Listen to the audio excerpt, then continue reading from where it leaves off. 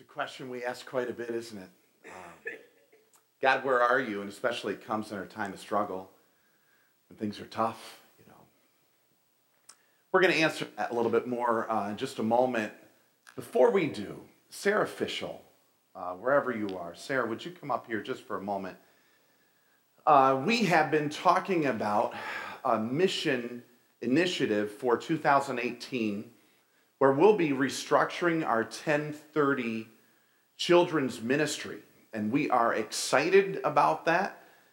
With this mission initiative, we had over 40 people sign up specifically to help in our children's ministry area at that 10:30 hour. We had 6 people sign up with interest in the children's ministry director position. And all of them were outstanding. And after our interviews with individuals, the elder board as well as those interviewers of Sarah Fischel recommended her for our new children's ministry director position. And I want to introduce her to you as East Bay Calvary's new children's ministry director. Welcome, young lady.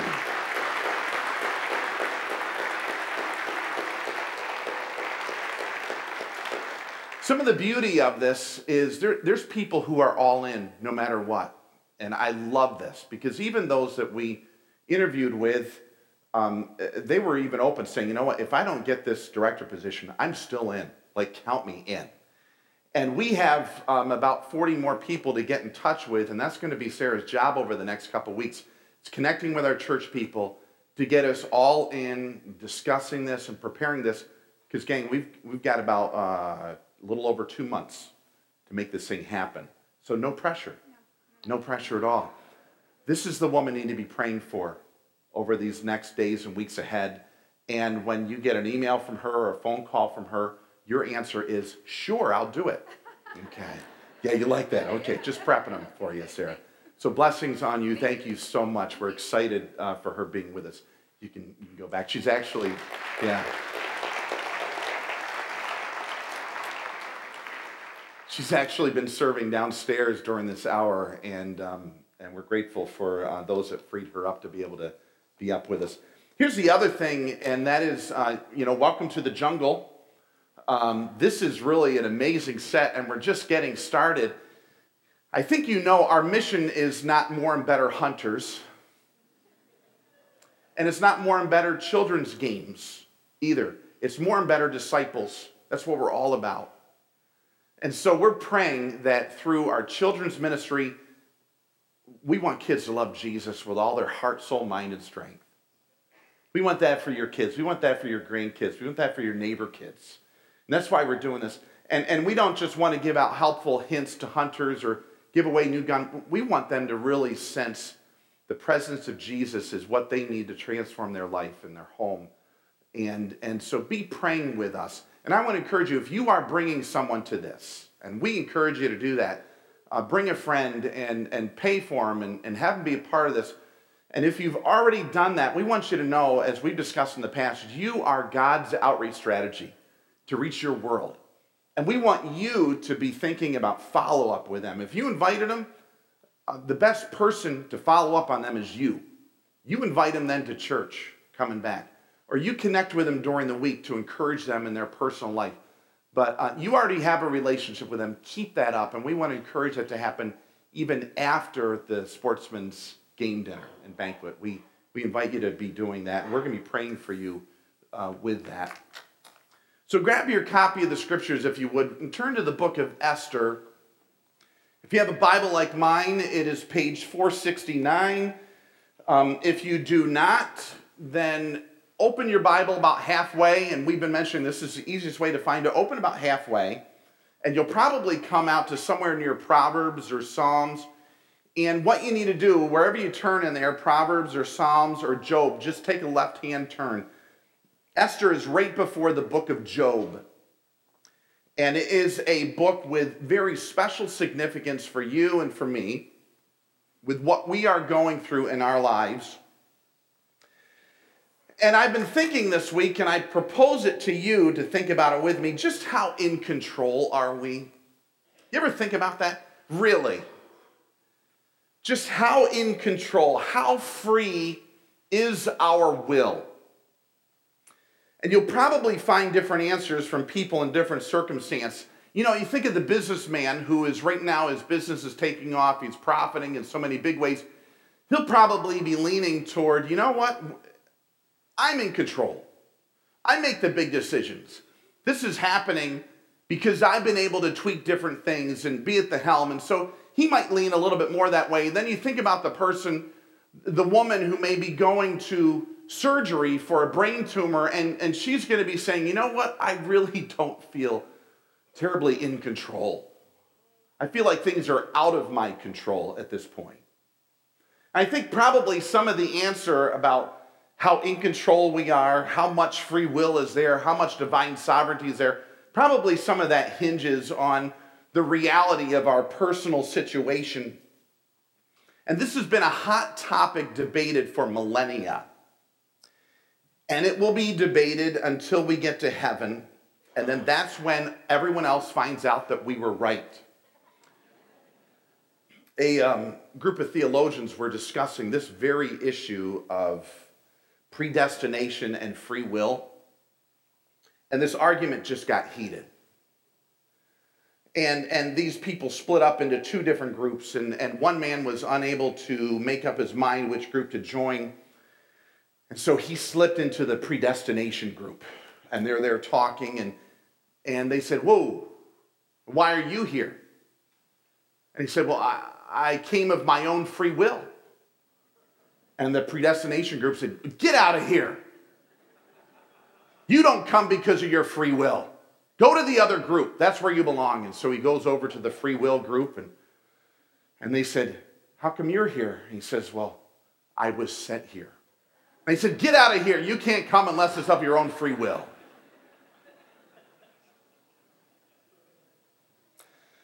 Well, despite how we may feel at times, there are things that come our way that are just completely out of our control. They were never on our radar. We never predicted this ever coming. It's kind of like the popular meme that is traveling around right now on the internet. Maybe you've seen it. It's about the prophecy class. It says prophecy class is canceled due to circumstances that were unforeseen. You ever have that happen to you? I never saw this coming. Maybe you've said it, I've said it. This isn't what I signed up for. Well, last week we saw a rich and powerful king, Xerxes, or Ahasuerus, and his wife, Queen Vashti. And Xerxes showed off his wealth for 6 months. Maybe you remember how this account went from last week. At the end of it, he wined and dined the numerous princes and leaders, and then he wanted to show off his wife, Vashti, and said, come on out, I want these guys to see your beauty. And we don't know exactly what that entailed, if he wanted her to expose herself to them. But either way, we knew that it was going to be a very poorly, morally charged environment, because she was walking in with a whole bunch of drunk men. And the only reason why she was there is so that way they could oogle and view her beauty. And you can imagine the styling of the environment that was going to be. And so she did a hashtag Me Too moment, said, I have nothing to do with this. I'm not going out there. And then the king said, okay, you want to try that on me? You're no longer queen. The end. And not only that, Jewish tradition tells us most likely she was even executed. And so now we come to the end of chapter 1, and let's just follow this together here. We come to the end of chapter 1, and I want you to see some timing of how these things work out. If you look first of all, though, at verse 3 of chapter 1, look there with me. Here's the first inkling to the time frame of events. If you notice verse 3 in chapter 1, it says, and in the 3rd year of his reign, he gave a banquet, that Xerxes gave a banquet for all of his nobles and officials. And so catch this was in the 3rd year of his reign. Now let's find out where we are in chapter 2. So take a moment and look at chapter 2, verse 16. Chapter 2, verse 16, and we're going to find out that a few years have passed. It says, she, speaking of Esther, was taken to King Xerxes in the royal residence in the 10th month, the month of Tebeth, in the 7th year of his reign. So the very first inclination of the time frame was the 3rd year of his reign, and now we are in the 7th year of his reign. So between chapter 1 and chapter 2, 4 years have passed. That way you can catch this time frame. 4 years have passed, and so you wonder what happened in 4 years. Well, I'm going to tell you what happened in those 4 years. The reason why the king was juicing all of these nobles and princes up at the beginning, he wanted them to be on board with him going out to conquer Greece. And so he stepped out with all of these nobles and princes and their armies and said, let's go conquer Greece. Well, they got thumped in that attempted conquest, and then they came back home. So in between those 4 years, that's exactly what happened. They tried, they failed. They came back home, and now the king's like, you know what? I haven't had a queen for a while. Enter Esther, chapter 2, starting with verse 1. Stand with me, would you? I'm going to read this for you, verses 1 through 9. Just going to give you a little bit of context of what's going on. We're going to see some understandings about Esther. We're going to talk about it. And then I really want you to understand that there's 5 ways we can deal with events that we never saw coming in our lives. Okay, 5 ways I want to give to you. Let's talk about this. Verse 1 through 9 of chapter 2. I'll read this for you. Just follow along in your copy of the scriptures. It says, later, when King Xerxes' fury had subsided, he remembered Vashti and what she had done and what he had decreed about her.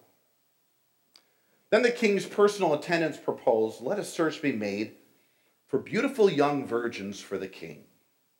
Let the king appoint commissioners in every province of his realm to bring all these beautiful young women into the harem at the citadel of Susa. Let them be placed under the care of Haggai, the king's eunuch, who is in charge of the women, and let beauty treatments be given to them. Then let the young woman who pleases the king be queen instead of Vashti. This advice appealed to the king, and he followed it. Now there was in the citadel of Susa a Jew of the tribe of Benjamin named Mordecai, son of Jair, the son of Shimei, son of Kish, who had been carried into exile from Jerusalem by Nebuchadnezzar, king of Babylon.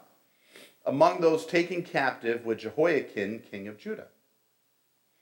Mordecai had a cousin named Hadassah, whom he brought up because she had neither father nor mother. This young woman, who was also known as Esther, had a lovely figure and was beautiful. Mordecai had taken her as his own daughter when her father and mother died. When the king's order and edict had been proclaimed, many young women were brought to the citadel of Susa and put under the care of Haggai. Esther also was taken to the king's palace and entrusted to Haggai, who had charge of the harem. She pleased him and won his favor. Immediately he provided her with beauty treatments and special food. He assigned her to 7 female attendants selected from the king's palace and moved her and her attendants into the best place in the harem. So have a seat. Keep your finger there in Esther chapter 2. There's a main idea that I pray comes out loud and clear at the end of our study. But first, let me mention a few things about Esther. If you have your study guide with you this morning there in the back of your East Bay Weekly, you're going to have some notes to walk down through with us and even a little ample space for you to mention something else that sticks out to you this morning. Here's a few things about Esther specifically. Number one, that first blank that you have there, this isn't translated in your and my copy of the scriptures, but Esther, the name Esther means star. It means star, and her Jewish name is Hadassah. Hadassah in the Hebrew language would actually be translated or understood in our language as myrtle. But Esther was her Persian name, which is probably after a Persian deity, and it means star. And isn't that an awesome meaning for her name? Here she steps onto the scene. She is the one to whom the book is named after, and is very fitting, for she turns out to be, in this case, the human star, not the ultimate star, but the human star of this whole account in the saving of the Jewish nation. So here's number two. Number two is she was a very pretty girl. Very pretty girl. She's beautiful. The text announces specifically about her. In verse 7, it says she had a lovely figure. She was beautiful.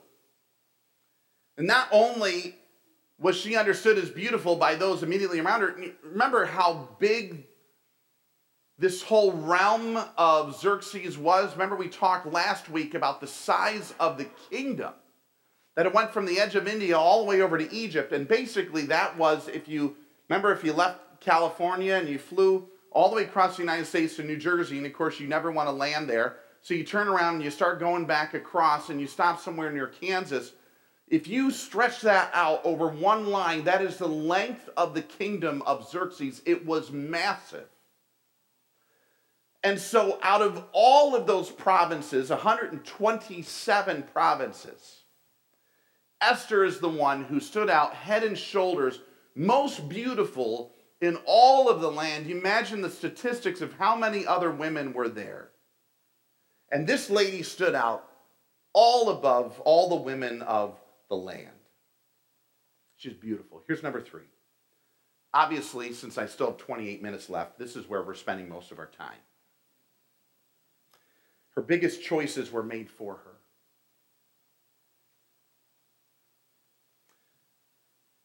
And boy, were they big, folks. Here's a few of them. Her parents died when she was young. Some people here might be thinking this, and I'm sure there's some young gals who might even be thinking, wow, she had everything going for her.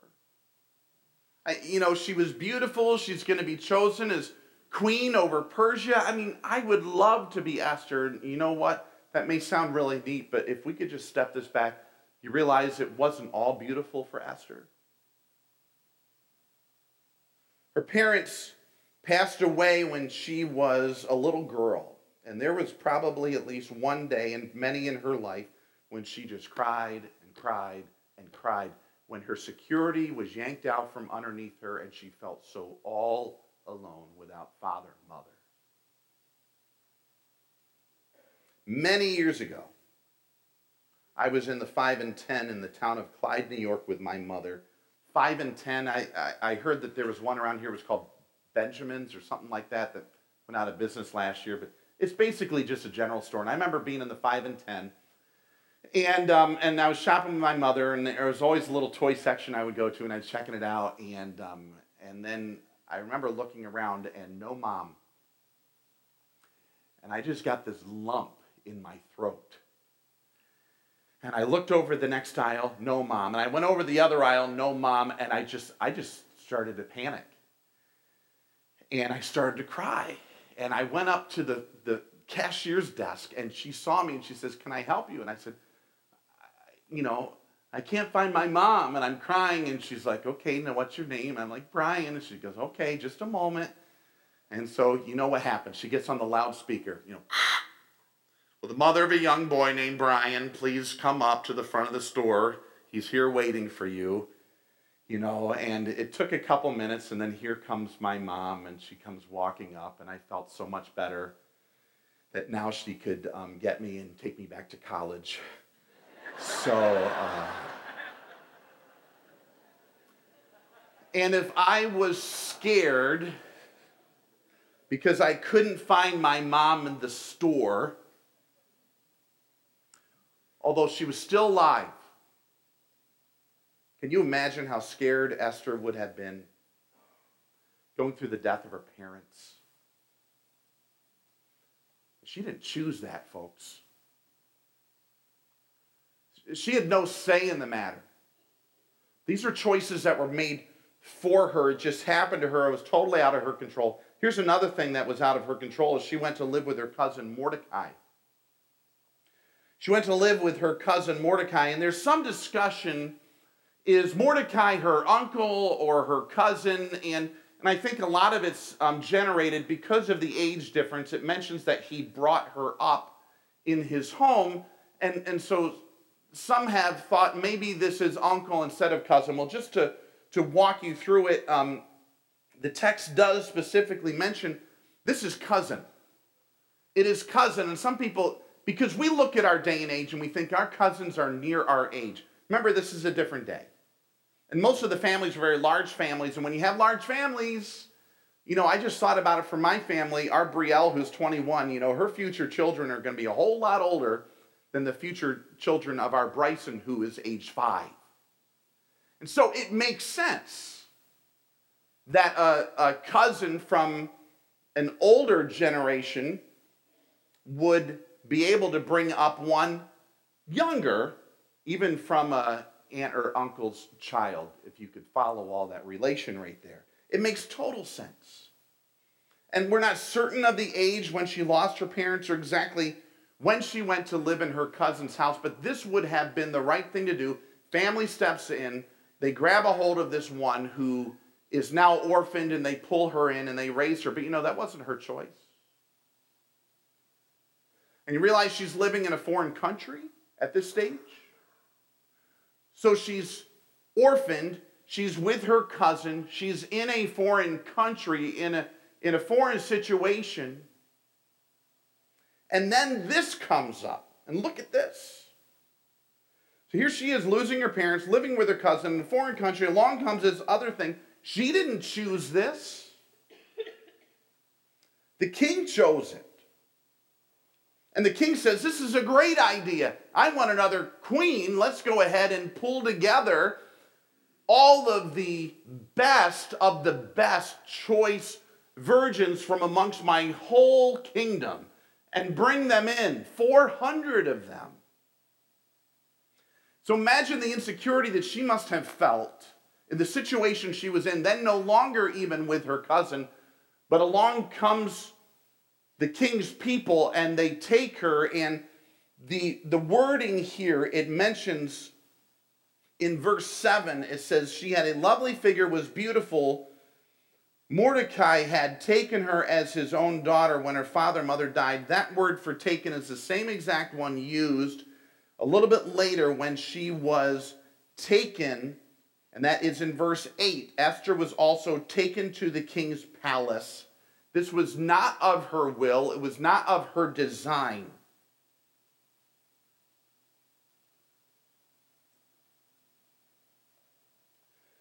And friends, this was not a Miss America pageant. I know the VeggieTales version of the story shows it like, she's putting on her makeup, and but I'm, gang, Esther was not an onion leek and Mordecai was not a pea.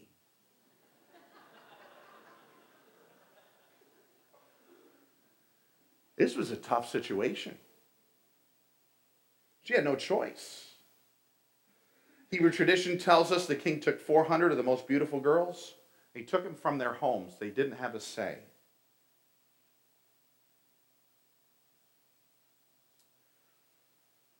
This wasn't Miss America. It wasn't even The Bachelor.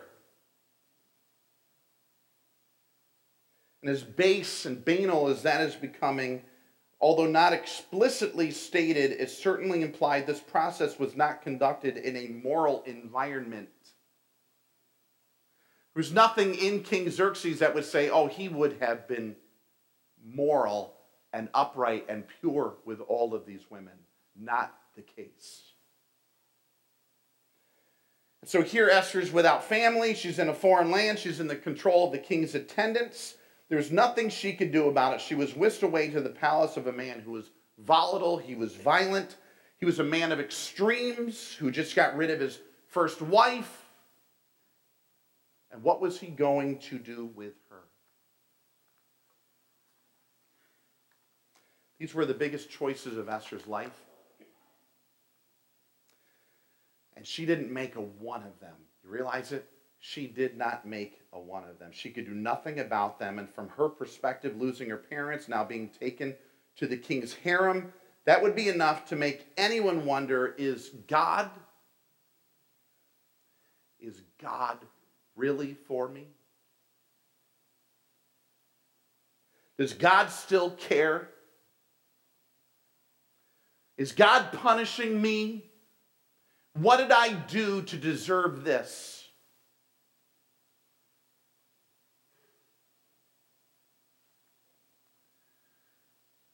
I want to nudge our thinking this morning a little bit around the concepts of what we talk about as free will, without getting too far out into the deep theological weeds. I know some feel very passionately about these discussions, and I know they can get a little crazy and deep. I don't want to go there. This is a really practical thing for us to think about. Would you walk this with me for a moment? Some view free will as though we are totally free agents, able to make whatever decisions we choose to make. But we may not be as free as we think we are. Let's talk about it for a moment.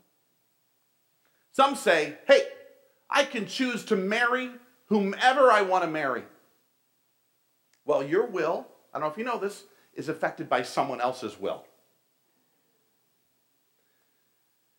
And with an attitude like that, I'm sure your choices for marriage are getting quite limited by now. Also, you can only marry people that are alive in our day and age. And you didn't choose who your options would be. Some people say, I choose to be a multimillionaire. Well, how's that working out for you, gang? Some people say, I choose to live to 100. I choose to have great health. I choose to have lots of children. I guess I did choose that one. But you know, some people can't. That choice is not available to them. And just, now that I got you thinking, let's just think about it a little bit more. Let's conceptualize the biggest decisions of our lives. I mean, the most directional decisions of our lives. And most of them are made for us, and we have nothing to do about it. Just think about this. How about the decision to be born? And I know enough about this whole baby thing. None of us chose this. We had absolutely nothing to do with the biggest decision ever. How about to whom we would be born? That is the most influential decision ever, is the family in which you came, from which you get your DNA, who shapes you, and you didn't choose it. Or what about the era in which we would be born? Imagine if you were born during the Great Depression, and some in here might have been. Imagine if you were born before a cure of the appendectomy. Some of you may not be here right now. The time period in which you would be born, you didn't choose that. Or where you would be born. Imagine if you were born in Iran or Iraq or North Korea. And as I look at these things, I realize even beyond that, there's no choice that we had with our genes or our eye color, our height or hair color, or natural giftedness or personality. And you realize there's so many of the biggest things of our lives that before we even had the opportunity to make a choice, someone else made them for us. And they shaped everything about us. We all deal with many circumstances. And beyond our height and our hair color and our eye color and our natural giftedness, beyond our parents, beyond all of those things, some of the toughest situations happen to us, and they are apart from our will. And this message today is for those who struggle with the why, who struggle putting together How does God fit into this? Has he forgotten me? Does he still love me? Is there hope for this? Can this all still turn out okay? And so Esther stuck with it. And God used her extreme home situation to bring her to be the queen of Persia and to save millions of Jews. And not only to save millions of Jews, but ultimately the line of the Messiah was preserved so that Jesus Christ would come to earth and would die on the cross, because ultimately Esther didn't just be instrumental in saving the Jews, folks. Esther was instrumental in our salvation too.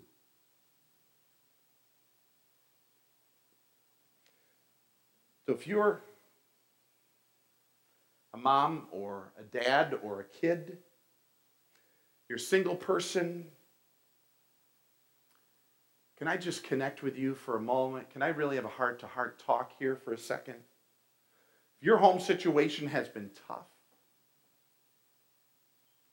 if your marriage has been empty, if your finances are long gone, or your health is deteriorating, it's not what you would have chosen. I want to end with this today. I want to give you 5 things. I'm going to give you 5 thoughts to help you navigate through a tough time. I don't know all of the thought process with Esther, but some of these things can be gleaned from her personal account, from how we saw her handle things. This isn't 5 ways to avoid bad things happening to you. That's impossible. But I want to give you 5 thoughts to help you navigate through tough times. This is critical, folks. So write these down with me. Here's some thoughts for us when we go through times that we didn't ask for, times that are decisions that are made for us. I want you to understand these. Number 1, please never, never, ever forget this. God still loves you. Do you believe that? You know that? It's more than the verse reference that they put up between the goalposts at the football game. John 3:16. For God so loved the world. It's more than a doctrine, folks. It is reality. God loves you. Don't confuse your situation for God's affection for you. Don't say, this is hard, so God must no longer love me. This is difficult, so you know what? God must not care about me. It couldn't be farther from the truth. He hasn't gone anywhere. He has never left you. He cares. He is not punishing you. And I love this. I just want to give this to you. It's Romans 8.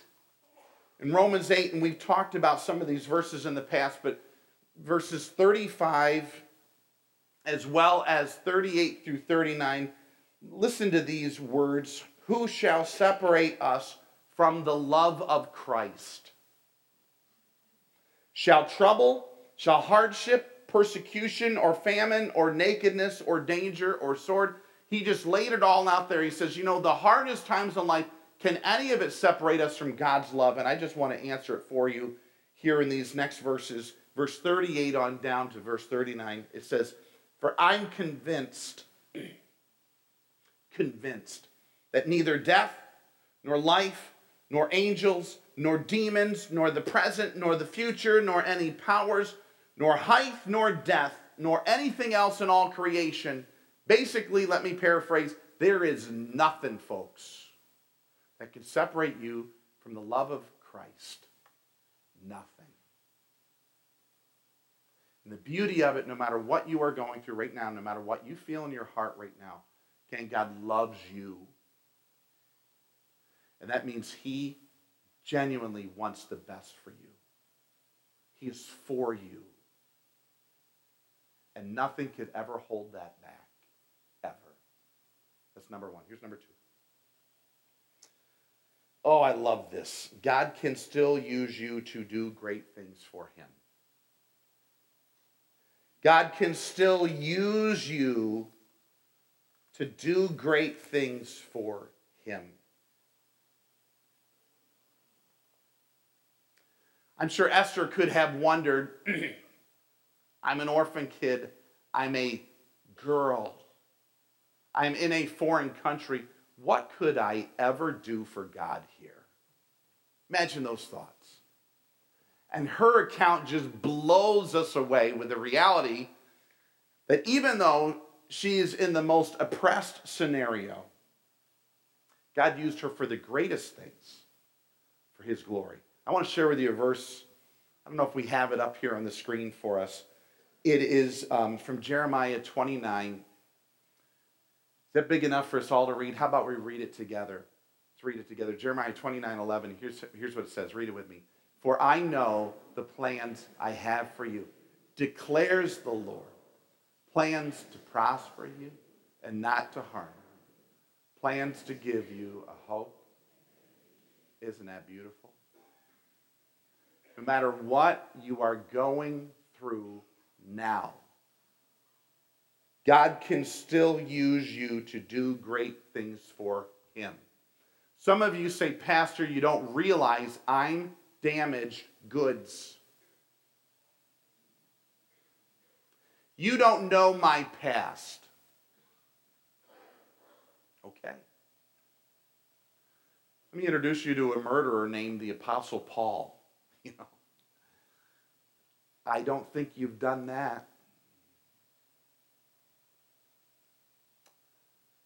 Let me introduce you to the son of a divorced person. That son's name is Brian Conover. Really, can God use me even though I'm divorced? Yeah.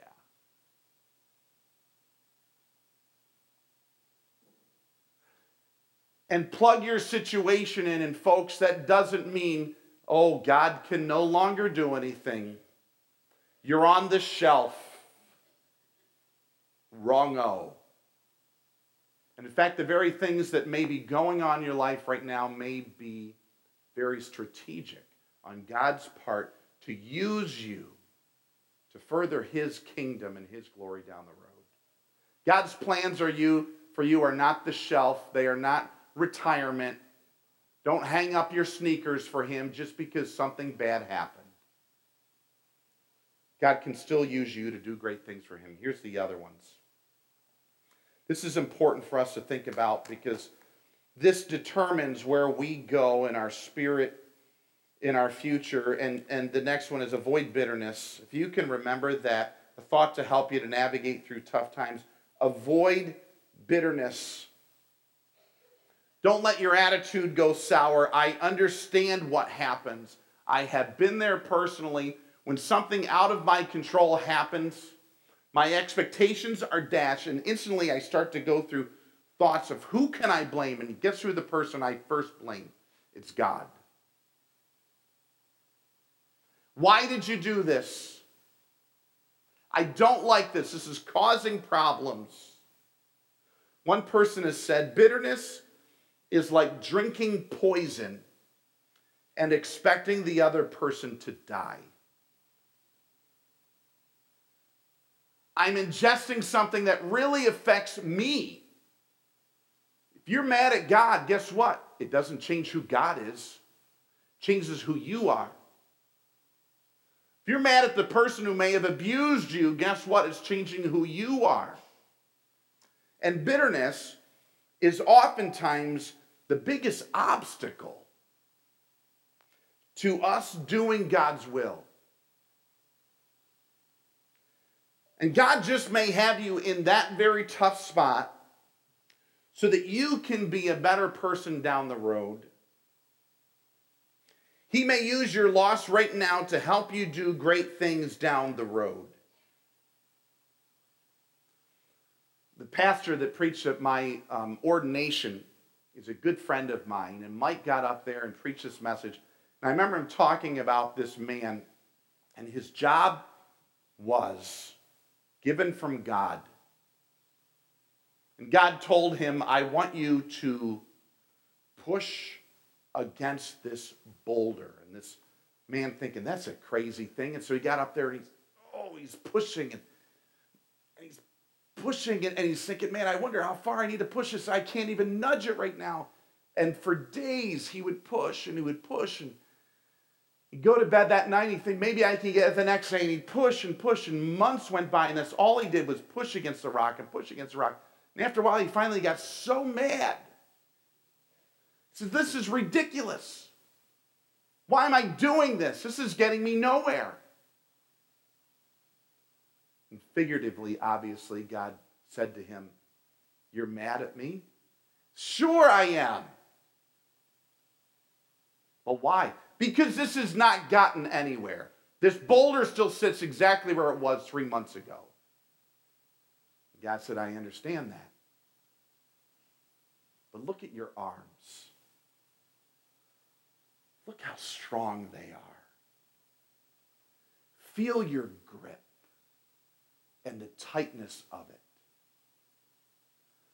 Look at the man that you have become through this seemingly immovable situation. That was the whole plan all along. So no matter what we go through, folks, we need to avoid bitterness. Here's number 4. Accept your situation as from God. You didn't choose it, so I guess someone else did, right? And if someone else did, obviously it's gone through God's hands one way or another.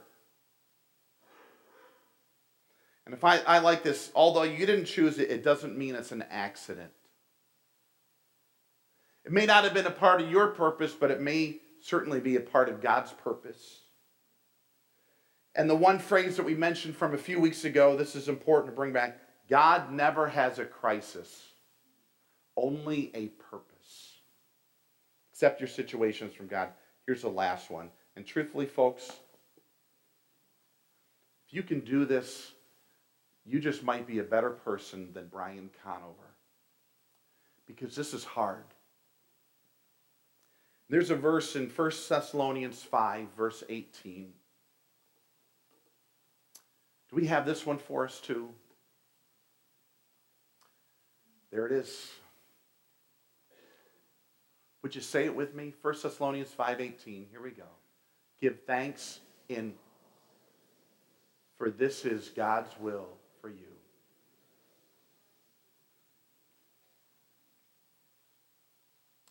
There's one word in there I struggle with. Give thanks in, isn't that's the hard word. Maybe if it said some or in good, but in all. And so when we look at this, you wonder, I'm going through this tough time. What is God's will for me? It's to give thanks. How can I give thanks through this? We can give thanks believing God is doing something good. We can give thanks knowing God still loves me. We can give thanks knowing that He is doing something. He is working right now. We may not like it, but He's doing something. We can give thanks, and here's a phrase I love. We can give thanks because providence is evidence that God is at work in our lives.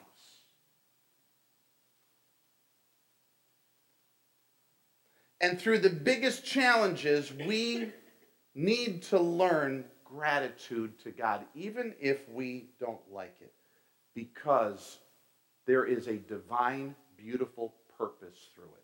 I don't think Esther was excited about losing her parents, or about moving to Persia, or being in her cousin's home, or being whisked away into the palace.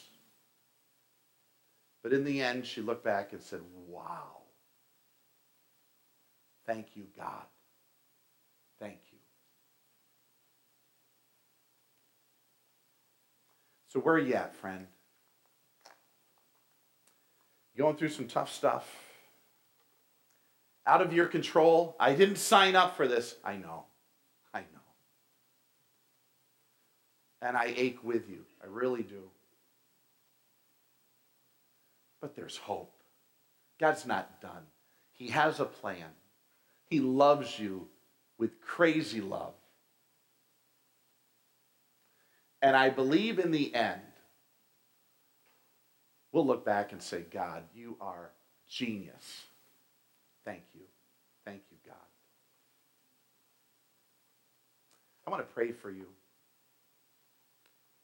And as I do, would you include your situation in that? Whatever it is you're going through, whatever questions you're feeling and having right now, whatever struggles that you may be working through, I want to pray for those right now. And would you express them to God in your heart as I do? Would you remember these 5 things? And if ever you need to talk, your small group is a great place to bring this stuff up. A friend from church would be a great person to have coffee with to talk about this. And if you're absolutely desperate and can't find anyone else, you can call up your pastors too. I think we love you. How about you stand with me? Let's pray together.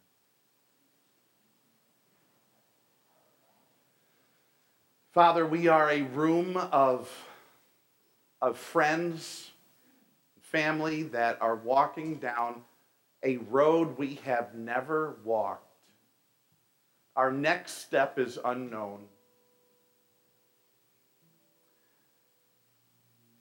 And we are dealing with scenarios, God, that we did not sign up for.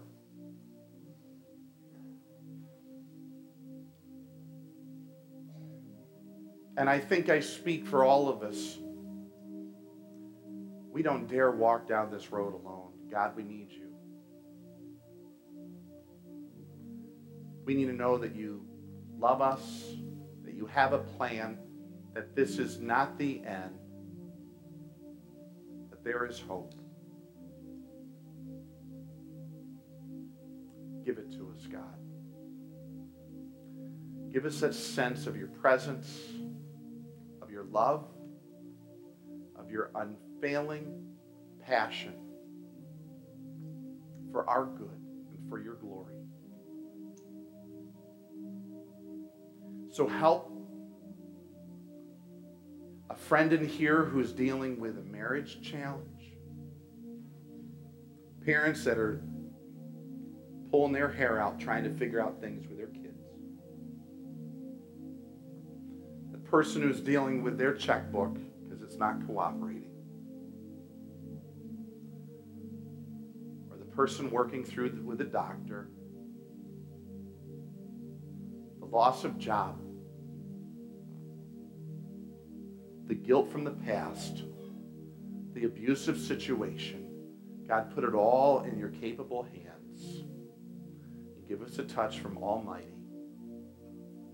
Help us to hope in you, to know you have a plan and a purpose, not to harm, but to prosper. God, we trust you. We love you. All these may said.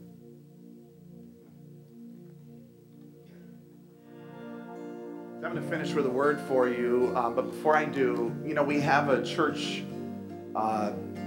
meeting right after this, and we'd love for you to be part of it, whether you're a member or non-member, but we need members because we're voting on our budget. But this isn't just going to be business. This is just going to be about a 20-minute celebration of God's goodness to us, and I invite you to hang around. If you have kids in our children's ministries, please get them before the meeting, or we may vote you out of membership during the meeting. And if you're a member or whatever and you're attending it up in the balcony, come on down with us down here. It makes it easier for us to do our counting and stuff like that, so please do that. Here's what I got for you, and then you'll finish and leave with God's blessing. You can't always choose your circumstances, but you can choose to trust the one who is ultimately in control of your circumstances. And you can choose to be used for Him through your circumstances. So true. God used you to be a blessing no matter what you're going through.